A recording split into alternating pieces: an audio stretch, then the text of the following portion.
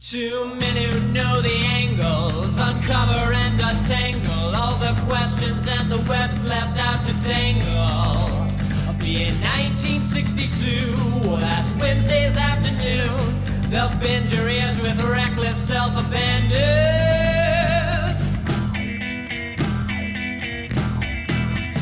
The Amazing Spider-Talk, the Amazing Spider-Talk. Come swing through the air, sit back and prepare for the Amazing Spider-Talk.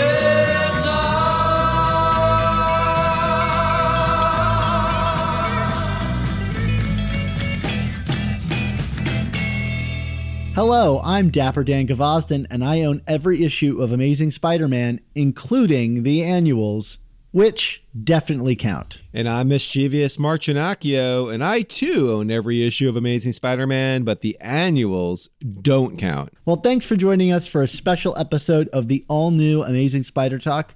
We hope you enjoy this podcast and that it provides an intelligent conversation between two fans and collectors as we look at the Spider-Man comic universe in a bit of a bigger picture. And if you want to learn everything that we know about Spidey, why not subscribe to our show starting back with the first season? Today on the show, Dan and I are going to be discussing Amazing Spider-Man Volume 5, number 41, Legacy Issue number 842, which is written by Nick Spencer with art by Ryan Ottley.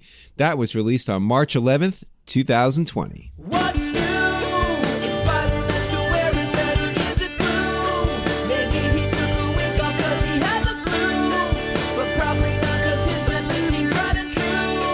Let's find out in the Spider-Man review. March 11th, Mark, the day that work was canceled. Yes, we are reporting here deep from within the coronavirus scare. Just timestamp this review. And we're talking about, I guess it's Spider-Man and the Lifeline Tablet Saga 2. And I feel like I'm on a bit of a lifeline here. Mark, I thought this issue was really solid. If there was a format for a Nick Spencer issues, this is kind of the prototypical format. It's like some A story with a flashback embedded through Silver Age history that eventually catches up and gives us a kind of modern twist on the story. This is as prototypical Nick Spencer as I think it comes. Yeah, I mean, I think you could check some boxes in terms of like things that have been part of the better Nick Spencer stories that we've had so far.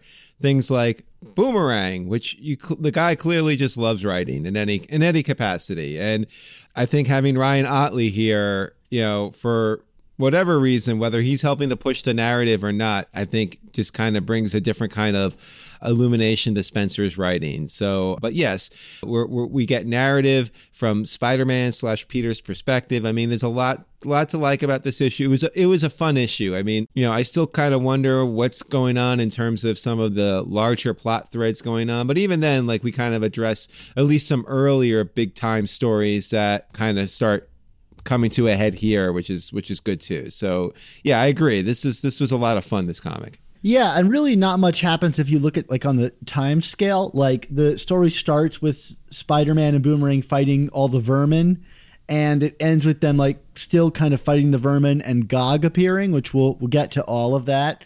So most of this issue is spent in like background exposition things, but it's all very fun. And I think for me, the real appeal of this comic is like finally we're starting to see all of these stories start to converge. I mean, like we don't get any Kindred here, but we do get stuff related to Kindred that fills in some of the kind of gap in motivations for some of the characters related to that story. And it starts to give me some faith that like, oh, all of these things are related somehow and working towards some greater purpose. Getting some clarity on exactly what was going on with Kingpin and Boomerang here was a huge shift forward. I mean, of course, like, I do like the plot line that was introduced here. At the same token, I'm kind of like, wait, why were we kind of hiding this for so long? I mean, was there anything about this that you felt needed to be kept close to the vest for larger storytelling purposes, or am I missing something here? No, I don't know why this needed to go on for a year and a half. You and I even joked, like, clearly this is the Lifeline tablet that Boomerang has or is after.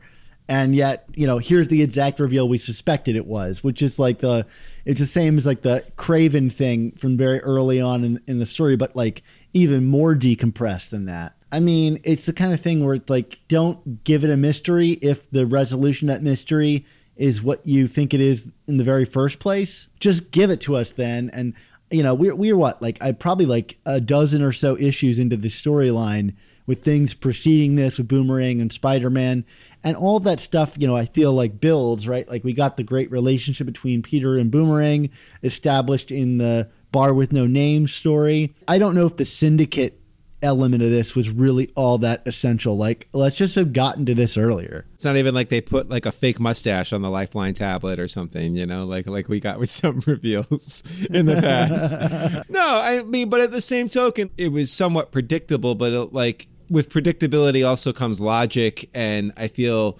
some semblance of good storytelling in that, like, okay, now that we know finally what we kind of were guessing all along, like the story can move forward in a rational way, I guess. I know it's comics and nothing about superhero comics is truly rational, but like, I feel like, okay, this wasn't so far out of left field in terms of trying to like outsmart us in terms of a reveal that we could just tell the story and have a good time within it. And like seeing Spider-Man and Boomerang with this current dynamic, to me, is a good time. Like I just enjoy the banter and the jokes, and Spencer just writes some awesome Boomerang jokes. Like it's really funny stuff. We get the okay boomers in here, which I think was bound to happen at some point. I mean, that's just what they call him, Yeah, I mean, I liked a lot of the Boomerang backstory stuff. I thought it was a little convenient that this guy just kind of runs out of the crowd, but like convenience, that's comics, like Peter works at the Daily Bugle, if only just for convenience, right? Like, so like I'm okay with that. I like that this old timer guy, like, there's that records department that he works in that has him kind of like scooping out the Lifeline tablet and stuff like that. Did you catch what any of those artifacts were in his room? It's kind of one of those things where you're like, I know there's an Easter egg in here, and I could only really get one or two of them. I didn't look super closely as you did, but then I have been seeing on Twitter some of the Easter eggs that you found, and they're good ones. You're good at Easter eggs though, Dan. You're like the Easter egg king here, man. Yeah, so there's like a genie lamp with like smoke coming out of it, and on the front of it, it's like green and purple, which should already send a flag up for most people. But there's like the symbol from the front of the Goblin glider on the like genie lamp. I don't know if this is for sure, but it seems almost too obvious to me. We had talked about this, I think, when we originally talked about the Green Goblin in season 1, which is that Stan's original idea for the Green Goblin was that he wasn't somebody, he was a demon that came from a sarcophagus. And so I have to imagine this is a nod to like Stan's original vision for the character. I mean, why use that symbol and those colors if that's, not what it was? Although, like, in the back of my mind, I think there's like an animated version of the Green Goblin where he is actually a genie. That might be the 1960s cartoon. I couldn't find any evidence of that, and I was not really that keen on rewatching all of those. So if I'm missing that, somebody let me know. But like, that's what I imagine this is a reference to. I definitely think it's a reference to the original lore of the Green Goblin for sure. I mean, whether there is more to it than that remains to be seen. And I'm like looking at the visuals again. I can't put my finger on anything specifically, but knowing Spencer and the deep dives he's been doing with Spider-Man history over the better part of the last year and a half, I think there's probably some other stuff in there that we're missing. Yeah, one of them kind of looks like the Puma's necklace, that like toothy necklace that he wears. And another one looks like Horus, but that doesn't have anything to do with like Spider-Man. So maybe it was just like, they threw a bunch of things in there and one of them was meant to be kind of a fun little Easter egg. But either way, I thought that was fun. And it was kind of neat to see this old man with Doctor Strange's powers, like imbue Boomerang with like the memory of the Lifeline tablet. Like, that's all kinds of weird stuff. But okay, comics, I'll buy all of that stuff. Like we were alluding to, the Lifeline tablet has been revealed as kind of the MacGuffin here that the Kingpin is after and that Boomerang has. Lifeline tablet, Dan. Season 2 of Amazing Spider Talk. We talk about the whole Lifeline tablet saga, didn't we, Dan? Yeah, we did, but we didn't talk about Spider-Man Lifeline, which at the time I thought was a reprint of the Lifeline tablet saga, but it's not. It's this whole separate story that I recently checked out and is really quite excellent. And I'm kind of kicking myself that I hadn't known about this before, but it's a really, really good storyline. And there's like, an allusion to it here in this comic where there's like the Lizard and Hammerhead. And it's a really weird story, but really excellent Spider-Man story. It culminates in Hammerhead drinking a new formula from the Lifeline tablet and becoming like a god for like 30 seconds. He even learned Spider-Man's secret identity and offers to bring Uncle Ben and Gwen Stacy and Captain Stacy back from the dead. It's really crazy, but it's actually really cool. And, it's not on Marvel Unlimited, so I actually went out and bought all 3 issues of it. And it's really, the artwork is beautiful. So if you haven't checked out Spider-Man Lifeline, use this comic as an opportunity to find it wherever you can. Who's the creative team on that one, Dan? Yeah, it's Fabian Nicieza. The penciler is this guy, Steve Rude. And oh my God, this guy is like Marcos Martin levels good. Like, he is a perfect fit for Spider-Man. And boy, I would love to see this guy kind of come back and do more Spidey books. So Fabian Nicieza and Steve Rude, really good combo. Why don't these guys have a long-running Spider-Man book? Either way, this thing is excellent. And, it's classic Nick Spencer to dig that up and bring it into mainstream continuity. There's something about the Lifeline tablet, it's almost like anything that was created in the Silver Age is, now has to be an essential part of the character. And I don't necessarily disagree with it, because when this thing was announced in this recent issue to be the Lifeline tablet, it was kind of like going back to a safe place. I was like, oh, okay, this feels like Spider-Man all of a sudden.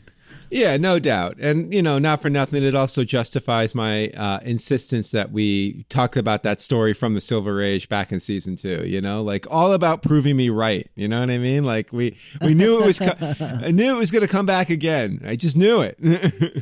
Even though it was banished to another dimension of all things. So there you go. Pshaw, come on. That's never stopped Spider-Man before. So, speaking of never stopping Spider-Man before, the Kingpin is in this issue. And I thought he was actually kind of scary in this book, where he hasn't really been. He's been more of a joke recently. And here I thought Otley, first of all, there's that close up of him just ugly sneering that is really creepy. But hear him using his mayoral powers to threaten insubordinates instead of crushing their heads, I thought was actually really effective. He was threatening to crush it. Well, he was, in my old days I would have, but to me, I took that as I could always return to that person. You know what I mean? Yeah. No, I agree. He's using, I don't even know if I would say he's been portrayed as a joke, but there's been something kind of toothless about him. It's he's like this, he really has just been kind of just this empty authority figure for the most part in this book for the better part of the last year and a half. And I feel there's some actual menace here again, because this guy wants what he wants and will stop at nothing to get it. And that's Kingpin in a nutshell. You know what I mean? He's power hungry and, will stop at nothing for the accumulation of power. I feel like Nick Spencer's version of the Kingpin is aiming to be Ultimate Kingpin.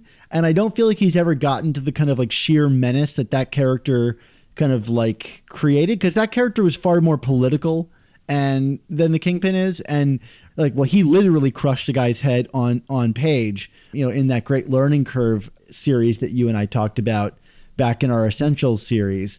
But, this is the first time where I felt like the evil of that character really came out. Why do we think Kingpin wants the Lifeline tablet again? What is he after here? I think it's finally made truly explicit, which is he's trying to bring Vanessa back from the dead, which is kind of been a long running, Kingpin thing. I don't know if he's used the hand to do it before or whatever. He's always kind of, angling to bring Vanessa back in some way. And this kind of confirms our whole discussion that we had about that Free Comic Book Day issue where Kindred and Kingpin faced up against each other. And, we kind of, assumed that what they were talking about was, the reason they knew each other is because Kingpin was trying to make a deal to bring Vanessa back. And, just kind of further solidifies the power set of Kindred and what he can do. I mean, we just saw him bring the Sin Eater back from the dead, it seems. This demonic character of Kindred just continues to grow, even if he's not on the page. You do kind of wonder at what point Kingpin's just going to stop trying to bring back a dead wife, but hey, like comics, baby, right? Now, Mark, I had a question for you. Like, there's a point where they go to see the Mets in this game, right? They're on this like scavenger hunt. I don't think it's explicitly the Mets, but I think we can imagine. I mean, if it's Boomerang did pitch for the Mets, so I mean, that would. Although, would he be banned from the stadium if he pitched for them and got kicked out of baseball? I don't know. Yeah. Well, he's a big celebrity now, so maybe they're like reveling in their ex pitcher now being like a big hot shot. Spidey runs into the bathroom to get changed and comments on how gross the bathrooms are there. Accurate or not accurate? The new Mets Stadium at Citi Field, I feel like, I mean, look, a stadium / arena bathroom is never a pleasant place, but like, it's not like the old Shea Stadium bathrooms, in the Mets old stadium, which like you would walk into that and you would basically have to like roll if it was a cooler weather game, you'd have to roll your pants up to make sure that you weren't like slopping through water. What do you think of it, this whole kind of like treasure hunt, scavenger hunt around the city thing between Spider-Man and Boomerang?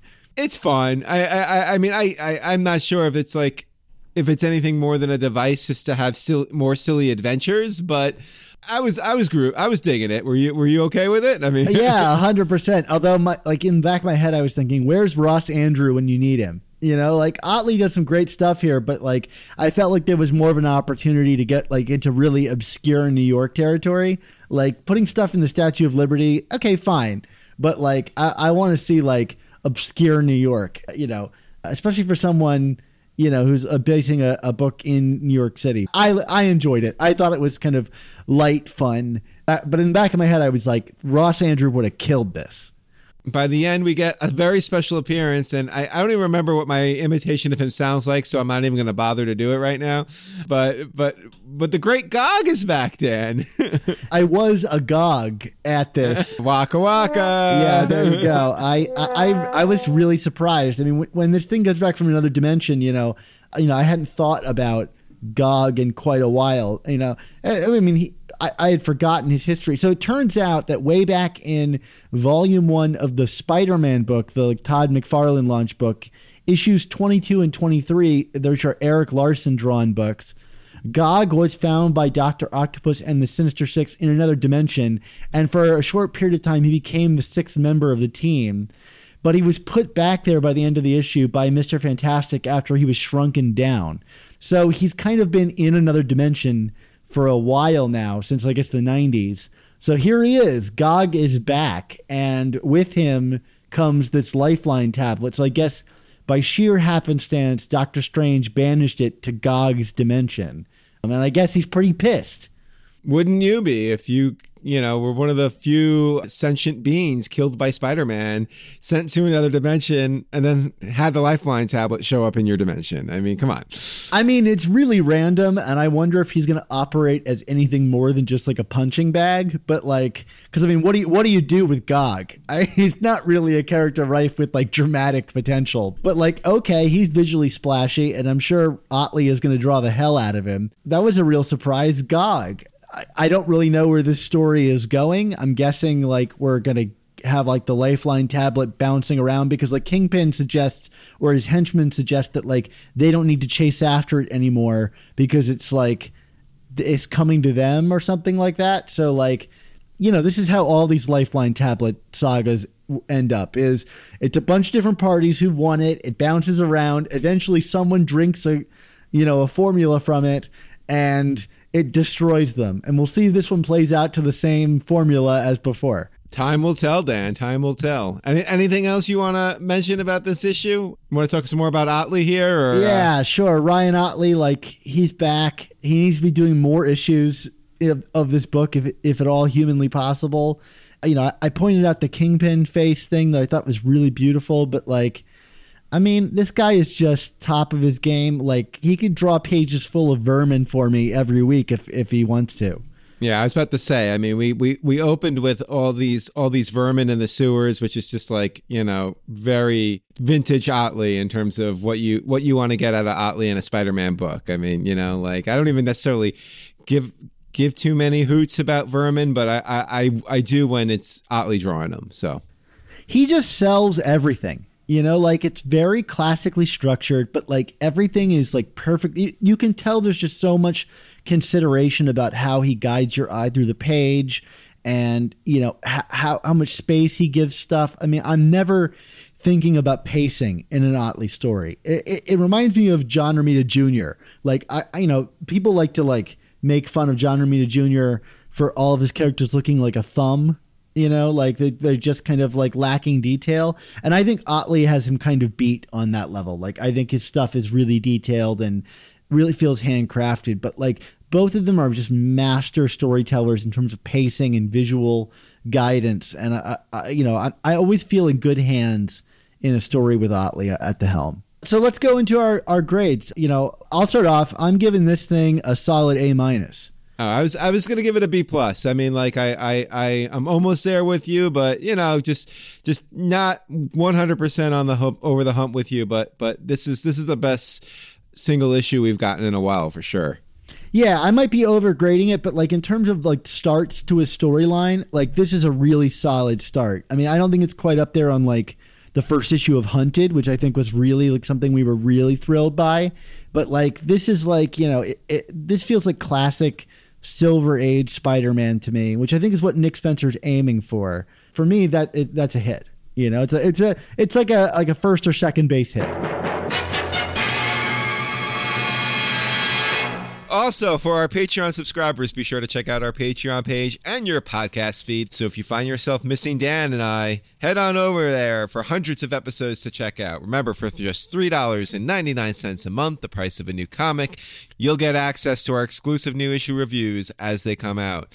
Be sure to check out our sister show, The Untold Talks of Spider-Man, as well. Plus, we've also got the amazing Spider Slack community for you to join.